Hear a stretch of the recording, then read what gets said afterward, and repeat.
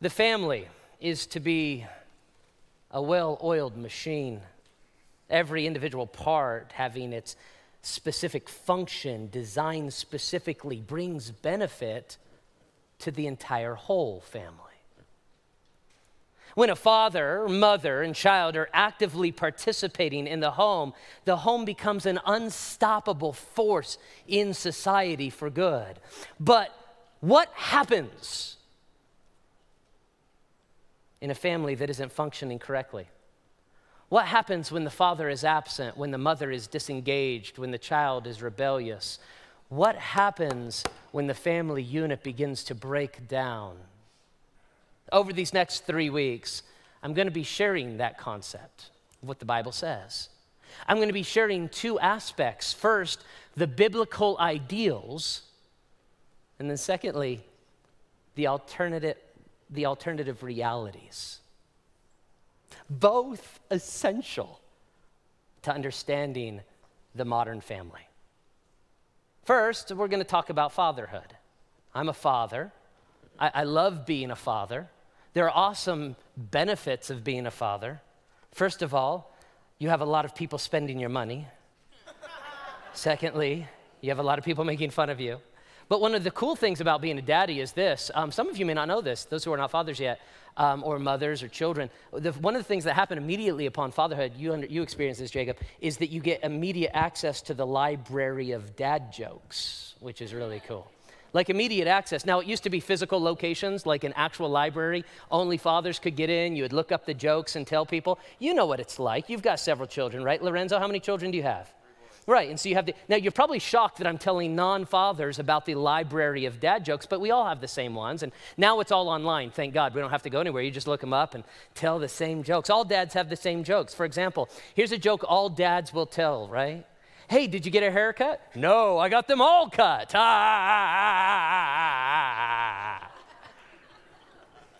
It wasn't funny when your dad told it. It's not funny when you tell it. How many of you have heard dad say this joke? The sirens, like police are going by, and they all have the same joke. Oh, they're coming after me. It's not funny. But you get access to this entire library of dad jokes. It's also cool because as a dad, you get to start working on your dad bod, right? You almost spit up your coffee there, didn't you? Some of you have been working on the dad bod since before you're a dad. You're prepping. You're looking to the future, right?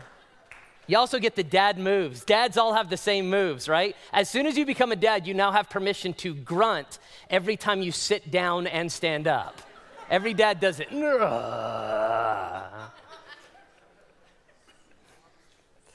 say, please stop. No, I've got two more. Every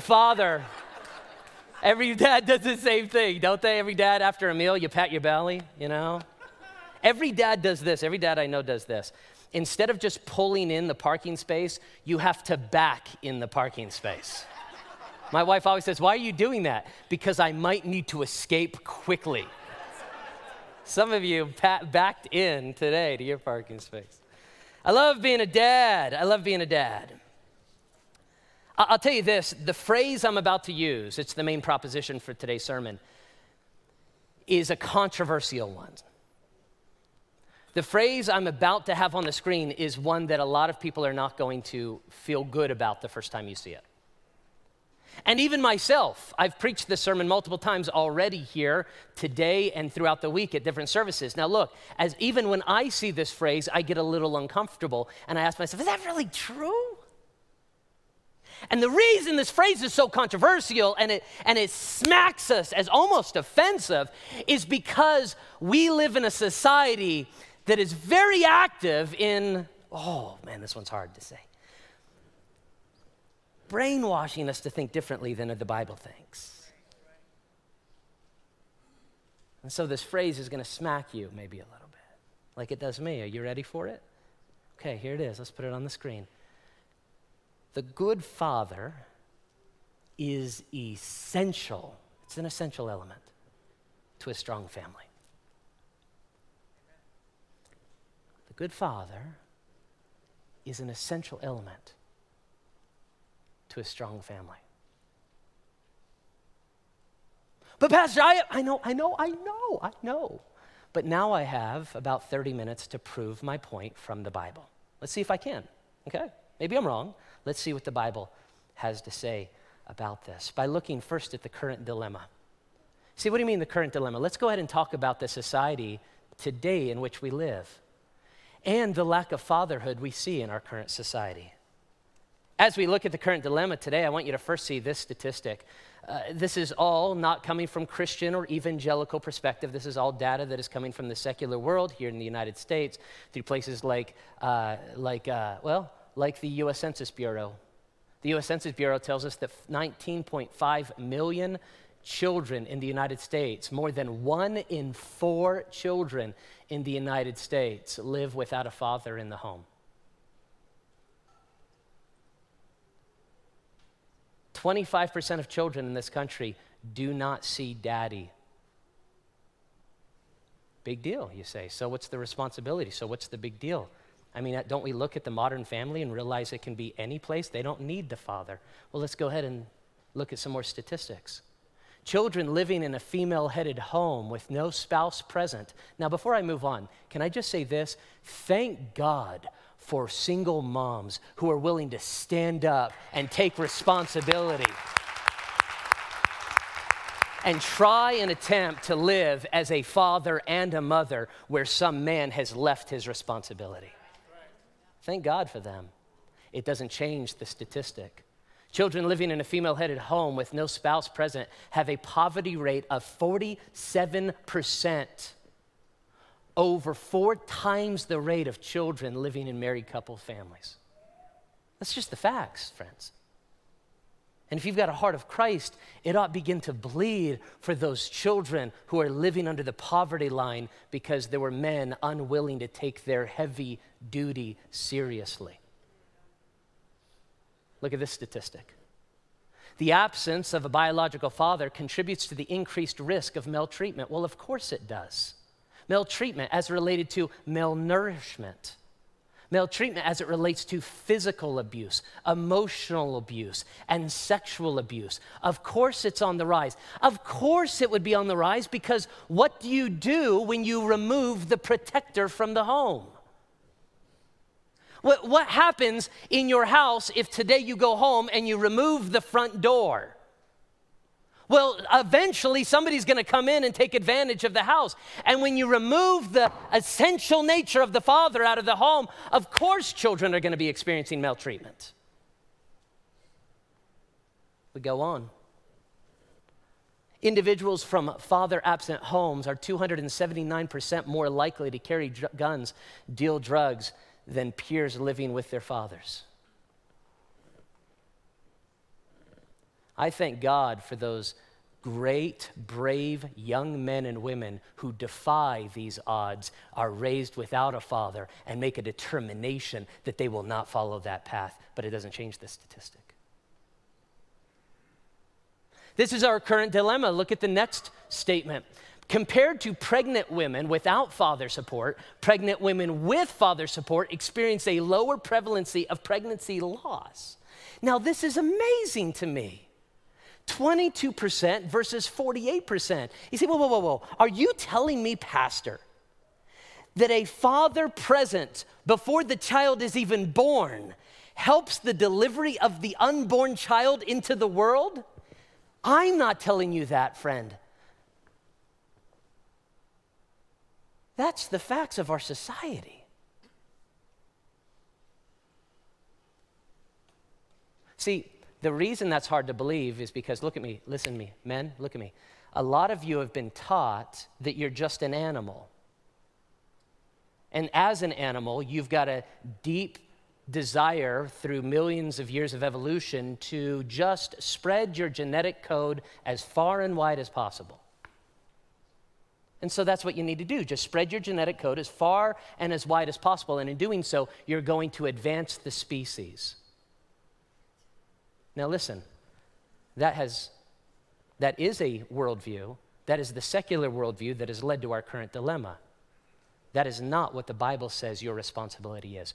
You are not merely a genetic donor. The moment of conception, you have responsibility, sir. a sacred, heavy duty. Look at the next statistic, if you will. Children raised in a father-absent home are 2 times more likely to suffer from obesity. Well, of course they are. Why? Number one, they're going to live under the poverty line, and we all know the cheapest food is the most unhealthy food. Number two, there's no father in the home to help teach proper exercise, proper nutrition, proper discipline, and one person is expected to do all of those things. Do you understand? Next statistic is heartbreaking. There are 2 million single-father households. By the way, thank God for the single dads willing to raise their children when mom has left. Thank God for them. But for every one single father you'll meet with children in the home, you'll meet 5 single moms with children in the home. Please do not tell me, sir, in your male egocentric worldview that it is the men of society who lead. This statistic tells us the exact opposite. It is women who stand up and take the responsibility when men run away. Thank God for strong women. You say, man, you're making me feel bad. I'm sorry. What do you want me to say? Like, what am I supposed to say? Like, what is church supposed to be? I'm supposed to bring everybody in and pat you on the head. Everybody's perfect. Go away. Bless you all. We have a dilemma in our society. And many of us think the dilemma has something to do with Washington, and some of us think the dilemma has to do with something else. Here's the dilemma. Dads are not being dads, and they haven't been for decades. Let's move on. Daughters are less likely to engage in risky sexual behavior when they are in consistent contact with a sense of closeness with their dads. Well, of course, so that makes sense, right? So you've got a 14-year-old girl. She desires to be known that she's beautiful and that she's cared for and that she's loved. But a dad isn't in a home. He's addicted to pornography and out trying to be a womanizer because he's so cool. He's a player. And so now she doesn't have any sense of value, so she tries to find that value in some type of father figure. And that father figure doesn't want to be a father. He just wants to be a player himself. And so the cycle perpetuates itself. The cycle continues in the next slide. Men with absent fathers are more likely to become absent fathers themselves. Of course they are, because they didn't see their father around. Next slide. The last one here. Children living without their father in the home are 47% more likely to live in poverty.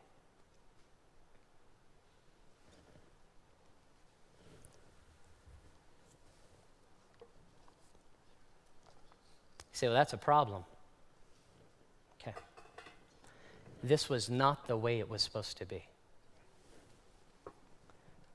And that's what leads me to my second point today. There was an original plan by God that saved us from all of this. See, God created us, and God established several things in the Bible. He establishes the church in the New Testament. He establishes the government in Genesis chapter 9. And in the early stages of the book of Genesis, God establishes the family. And he establishes the family as one man and one woman who come together and procreate, and we see children. And each role in that family function in a very specific way. The original plan was for the father, number one, to be present. The father was supposed to be present. The father was supposed to be there. The father was supposed to be there with the children. Ephesians chapter 6 and verse 4 says, fathers, do not provoke your children to wrath, but bring them up in the training and the admonition of the Lord. Don't push your children to a life of anger and bitterness, but instead bring them up, training them and admonishing them. You can't train your children and correct your children if you're not in their lives. You say, well, we pay people to do that. No, sir. It is your responsibility. It's your sacred duty. It's your heavy duty. It's your responsibility. You see? By the way, let me just stop and say this. You say, well, I'm in the home. Listen to me. You can be physically present and emotionally distant. look at me, look at me. Some of you men need to understand that a real man understands what it is to be connected to their emotions and their spirituality. That isn't so insecure that you can't look at your 12-year-old daughter, hug her, and give her a kiss and say, I love you. That you can't look at your little boy and say, hey, Daddy's proud of you. I want to talk with you about some things. Just because you're in the room looking at your phone doesn't mean you're present. Maybe we need to turn off the screens and actually be with our children. I'm preaching to me, friend. The Father was to be present. That was the original plan. Now, I don't know about you, but if you're feeling like I am as a dad, I'm kind of like, I don't think I'm living up to it. I know, we're going to talk about what to do. Number two, the Father was also to be a teacher and a disciplinarian. The Bible says in Proverbs chapter 13 and verse 24, he who spares the rod hates his son. He who loves him disciplines him promptly. That means the rod, speaking of disciplining your child, teaching your child. Daddy, listen to me. It's your responsibility to teach and discipline your children. You say, whoa. I mean, we've got teachers who do that. Aren't we thankful for the teachers of our society? Praise God for those who dedicate their lives to teaching our children. Yeah, let's praise God for them. Amen. I love them. But listen to me, sir. We don't hire mercenaries to do our jobs. We understand that it is our responsibility ultimately to teach our children the things they need to know. Now, thank God, I don't know algebra. So we've got some good teachers to teach my kids that. But I do, listen, I do know what it means to work hard. I do know what it means to take care of my property. I do know what it means to protect my family. I'm teaching these things to my children. We need to be teaching these things to our children. It is your responsibility to be teaching and admonishing and disciplining your children. Number 3, the original plan was for him to be present, for him to be a teacher, to be a disciplinarian, and he is to be a provider. He's to be a provider. Listen, sir, it is your sacred responsibility. You say, well, I don't know, this is a new era. We look at things differently today. I'm a little offended that you're even using a gender-specific term like father. I'm really sorry that offends you. Actually, I don't care if it offends you. Look. Listen to me. That's what creates the problems that we see today. Fathers provide for their children. We've experienced so much failure with this. As a society, we've decided to change the goalposts. Bring it forward. Let's lower it to 1 foot. Okay, here's a football. Let's try to kick it over. No, you've changed the whole rule. You've changed the entire thing. That doesn't make us a winner. It makes us cheaters. Fathers provide for their children. You know what Paul told Timothy about a Christian who doesn't provide for his children or his family? Look what he says. The Bible tells us in this next verse. It says, but if anyone does not provide for his own, and especially for those of his own household, he has denied the faith and is worse than an unbeliever. Look at me, Daddy. If you owe child support and are not paying it, please don't come and share with me your opinion on the book of Revelation. I don't respect it.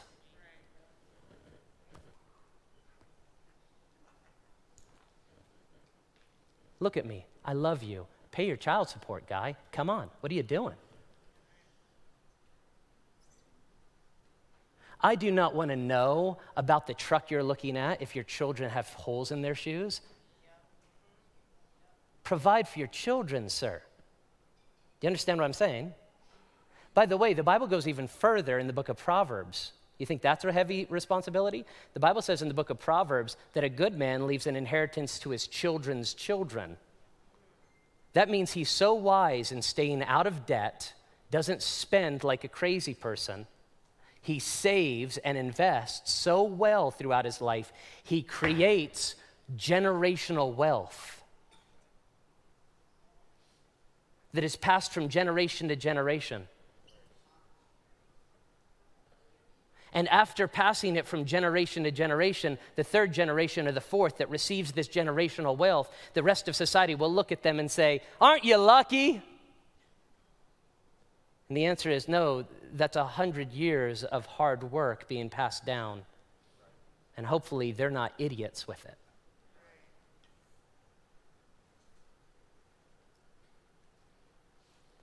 The original plan was for the father to point his children to God. See, this is the way it was supposed to work. The way it was supposed to work was that the baby would be delivered and the baby would look up in the face of the father, and the only concept that that baby would have of a divine father was dad. And for the first few years, everything that child would need, yes, he had the nurture of the loving mother, but then he had this figure, this father figure that would provide and protect and care for the child. And so by the time the child gets old enough, at the age of 10, 11, 12 years old, they would look around and say, "I don't think dad is God. He makes mistakes, he says dumb things, he's kind of like the rest of us." And then the father would look at the child and say, "You're right, I'm not perfect. Now it's time for you to learn about the Heavenly Father." Amen. Deuteronomy 6. "These are the words which I command you this day shall be in your heart. Teach them diligently to your children. Talk with them when you sit in your house, when you walk by the way, and when you lay down, and when you rise up." Everywhere you go, you're constantly talking about the Lord. I'm amazed at the men. Listen to me, sir. I'm amazed at some of our conversations. We can talk about everything under the sun, and we can't say things like, "I sure do love Jesus. If it weren't for the God who created me, I would be nothing. Children, let me tell you what God has done in my life." Sir, stop it. Start sharing what Jesus has done in your heart. And if he hasn't done something in your heart for a while, then break your heart and get on your knees before God and say, "God, help me to know you, because I got to tell my kids about you." Do you know why children need a father? Because they are all dumb. I know some of you are offended by that. "That's it, I'm never coming." But they're dumb. They're dumb. If you don't think they're dumb, it's because you don't have children in the home. And you're a grandparent now. And you only remember the good things, and you've forgotten. It's very sweet, but your grandchildren are just as dumb as your children were. They're dumb. "Oh, that's not nice, Pastor. You shouldn't say they're dumb." Oh, you're really not going to like what I say next. The reason they're dumb is because they came from you.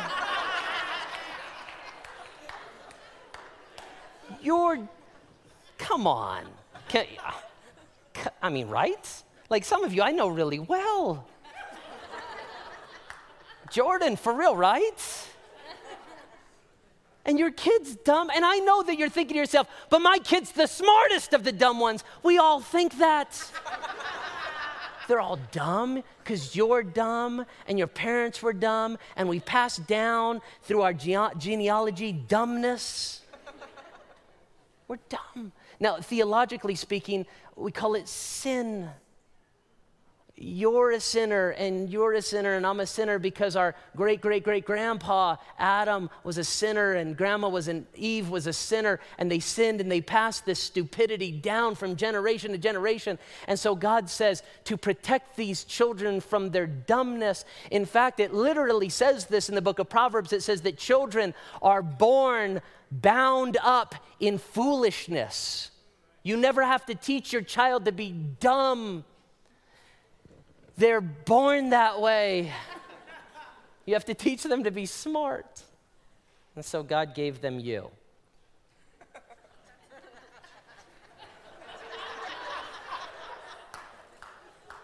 That plan didn't work out too well. God gave him me. No, but that was the original plan. And so now you got dumb people trying to raise dumb people. And so the original plan often fails. And even when it works well, like Lorenzo's a good daddy, and he'll tell you this, even when it works well, it doesn't work all that well.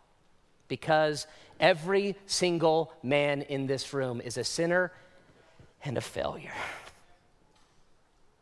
And I can tell you all the times I have not been present, and I can tell you all the times that I did not protect them, and I can tell you all the times that I've messed up, and I can tell you that I need a solution to my failure as a father, and that's the third point of the sermon. There's a perfect solution for failures like me.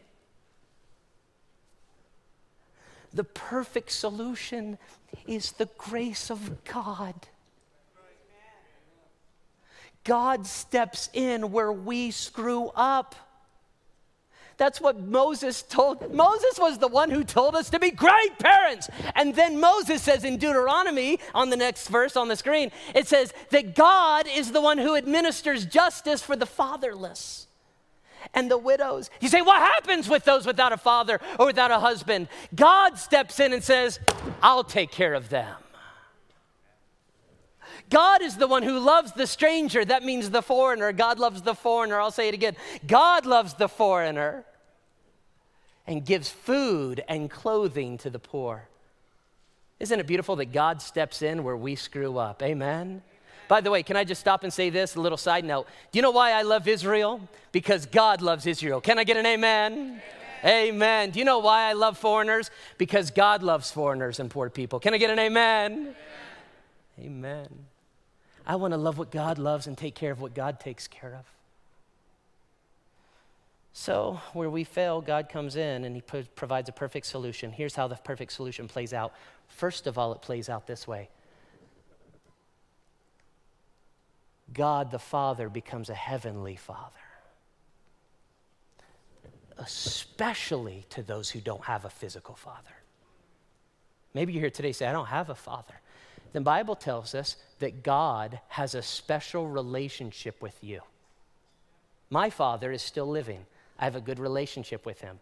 That means, quite literally, God can have a special relationship with you in a way that I can never know until my father's gone. He says that he is a father to the fatherless. That's what the psalmist said. God is a father to the fatherless, a defender of the widows, is God in his holy habitation. God sets the solitary in families. Oh, this is beautiful. You might say, Pastor, what does this sermon have to do with me? I don't have a father. I don't have a mother. I don't have children. I don't have family. I'm just a person all by myself out here in the world. I don't even have. You know what God says? God says, I pick the solitary person and I put them in families. Has God done that for you? You say, not really. Well, maybe look around. Maybe God brought you into a new family today called Southern Hills. Amen. And can they tell you something about this family? It's a weird family.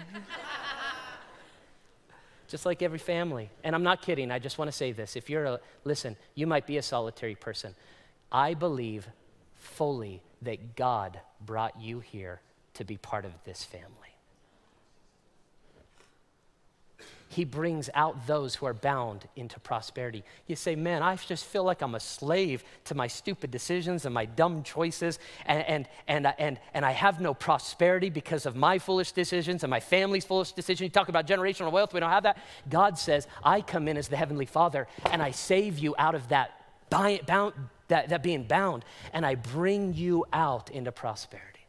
The Heavenly Father. Here's part of the beautiful solution, the perfect solution. Number 2, the local church. The local church is God's new plan over the last 2,000 years to step in and take care of the fatherless and those who have no one. In fact, the Bible says in the book of James, chapter 1 and verse 27, something very specific about this. It says in James chapter 1, Pastor James in the church of Jerusalem, he specifically says this, pure and undefiled religion before God and the Father is this, to visit the orphans and the widows in their trouble. Okay, I'll get real practical. You want to know what you can do to be a truly religious person? Like a real follower of Jesus? Here's what you need to do. You need to identify those who don't have a father in their life and take care of them. You know some practical ways? Pastor Caleb is our youth pastor. How many of you know Pastor Caleb? He preaches up here sometimes, yeah. He's our youth pastor. He leads the Ascent. And the Ascent teenagers meet here every single Sunday night. They'll be here tonight at 6 o'clock. It's an amazing program. I love having my 3 teenagers part of it. Pastor Caleb will occasionally get up in the middle of the Ascent youth group and he'll announce something like, okay, everybody, all you kids get ready. We're all going to camp this winter. We're all going to camp this summer. We're going to do a missions trip. And all the kids are buzz. Ooh, yeah, we're going to go to camp in California and we're going to play games. We're going to hear the Bible, and we're going to grow spiritually, and we're going to have some fun and food. It's going to be awesome. And every single time he does that to 100 teenagers, there are teenagers who are sitting there thinking to themselves, there's no way I'm going. I mean, there's no way. What am I going to do? Ask mom? I mean, mom freaked out about buying McDonald's for us last week. We have no money. So immediately they know. That's for everybody else, not me.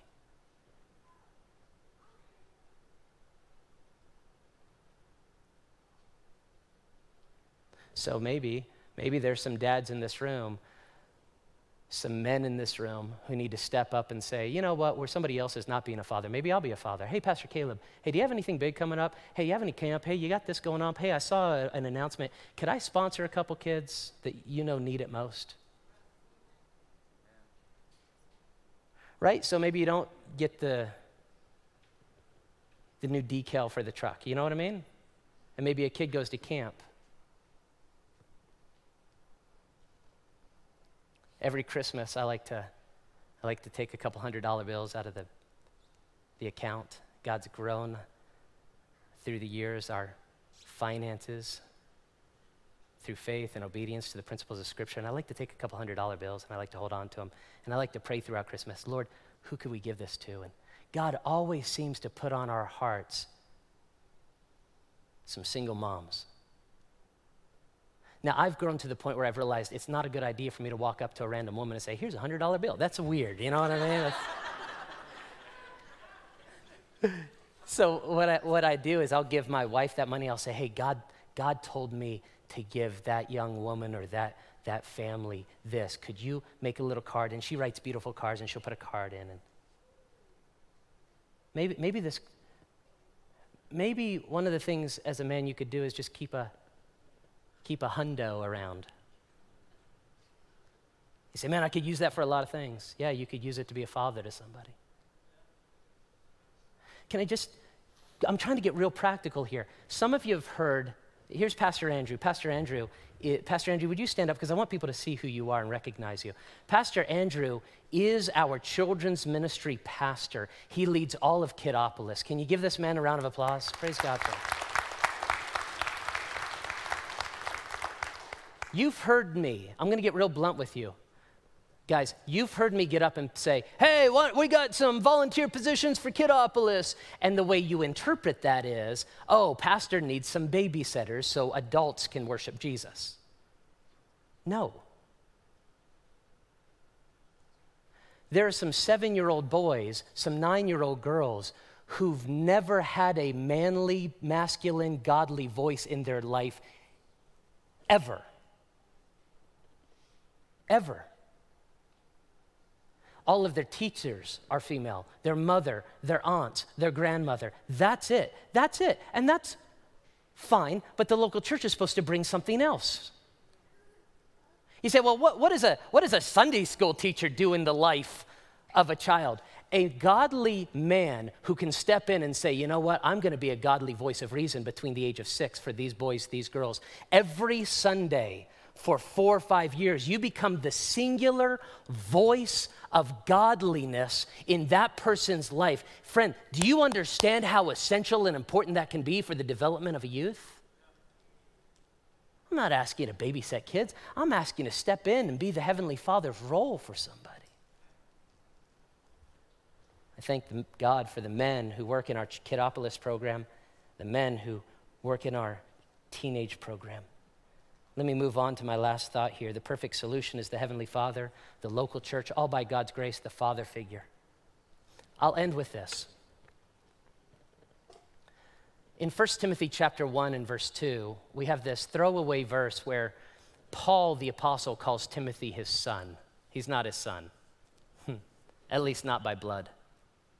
See, by all accounts, Paul did not have a nuclear family. Maybe that's you. Wife, kids, perfect picture, picket fence. That was not Paul. He spent his life dedicated to the pursuit of academia and spirituality. And so by the time he gets to this point in his life, he doesn't have a family. In fact, probably in the religious communities he spent time in, he was probably ostracized a little bit for that. Weird old single man, never married, no kids. And then he met another misfit named Timothy. Timothy had no dad. He had a mom who loved Jesus and a grandmother who loved Jesus, but Timothy had no dad. And we see in the scripture that God brings these two misfit toys together and creates one of the most beautiful friendships in all the Bible, where Paul becomes a spiritual father to Timothy, and Timothy is mentored by Paul. Here's my question. Maybe God is calling you to do that with some young man. I'm specifically right now celebrating the stepdads in this room who know deep in their heart that that is not your blood, but you live as if that's your blood.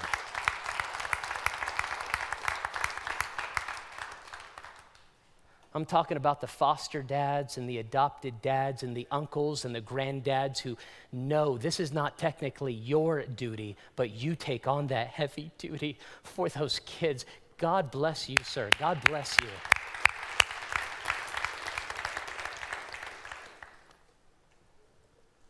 And so, what do we see? The current dilemma. What do we see?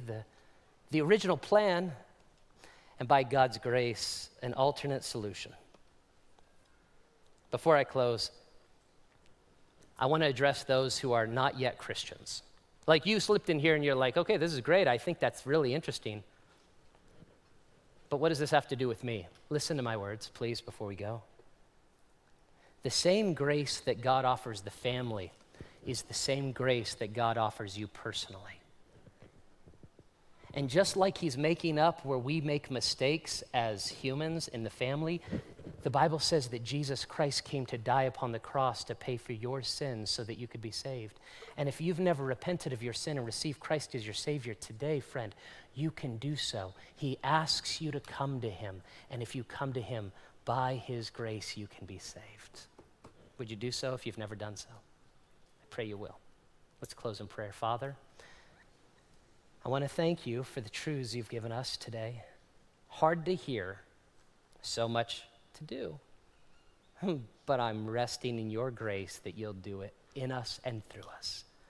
Help us, Father, to see the reality of the heavy duty of building a stronger family. And you would help us to accomplish this in you and your grace. In the name of Jesus Christ we pray.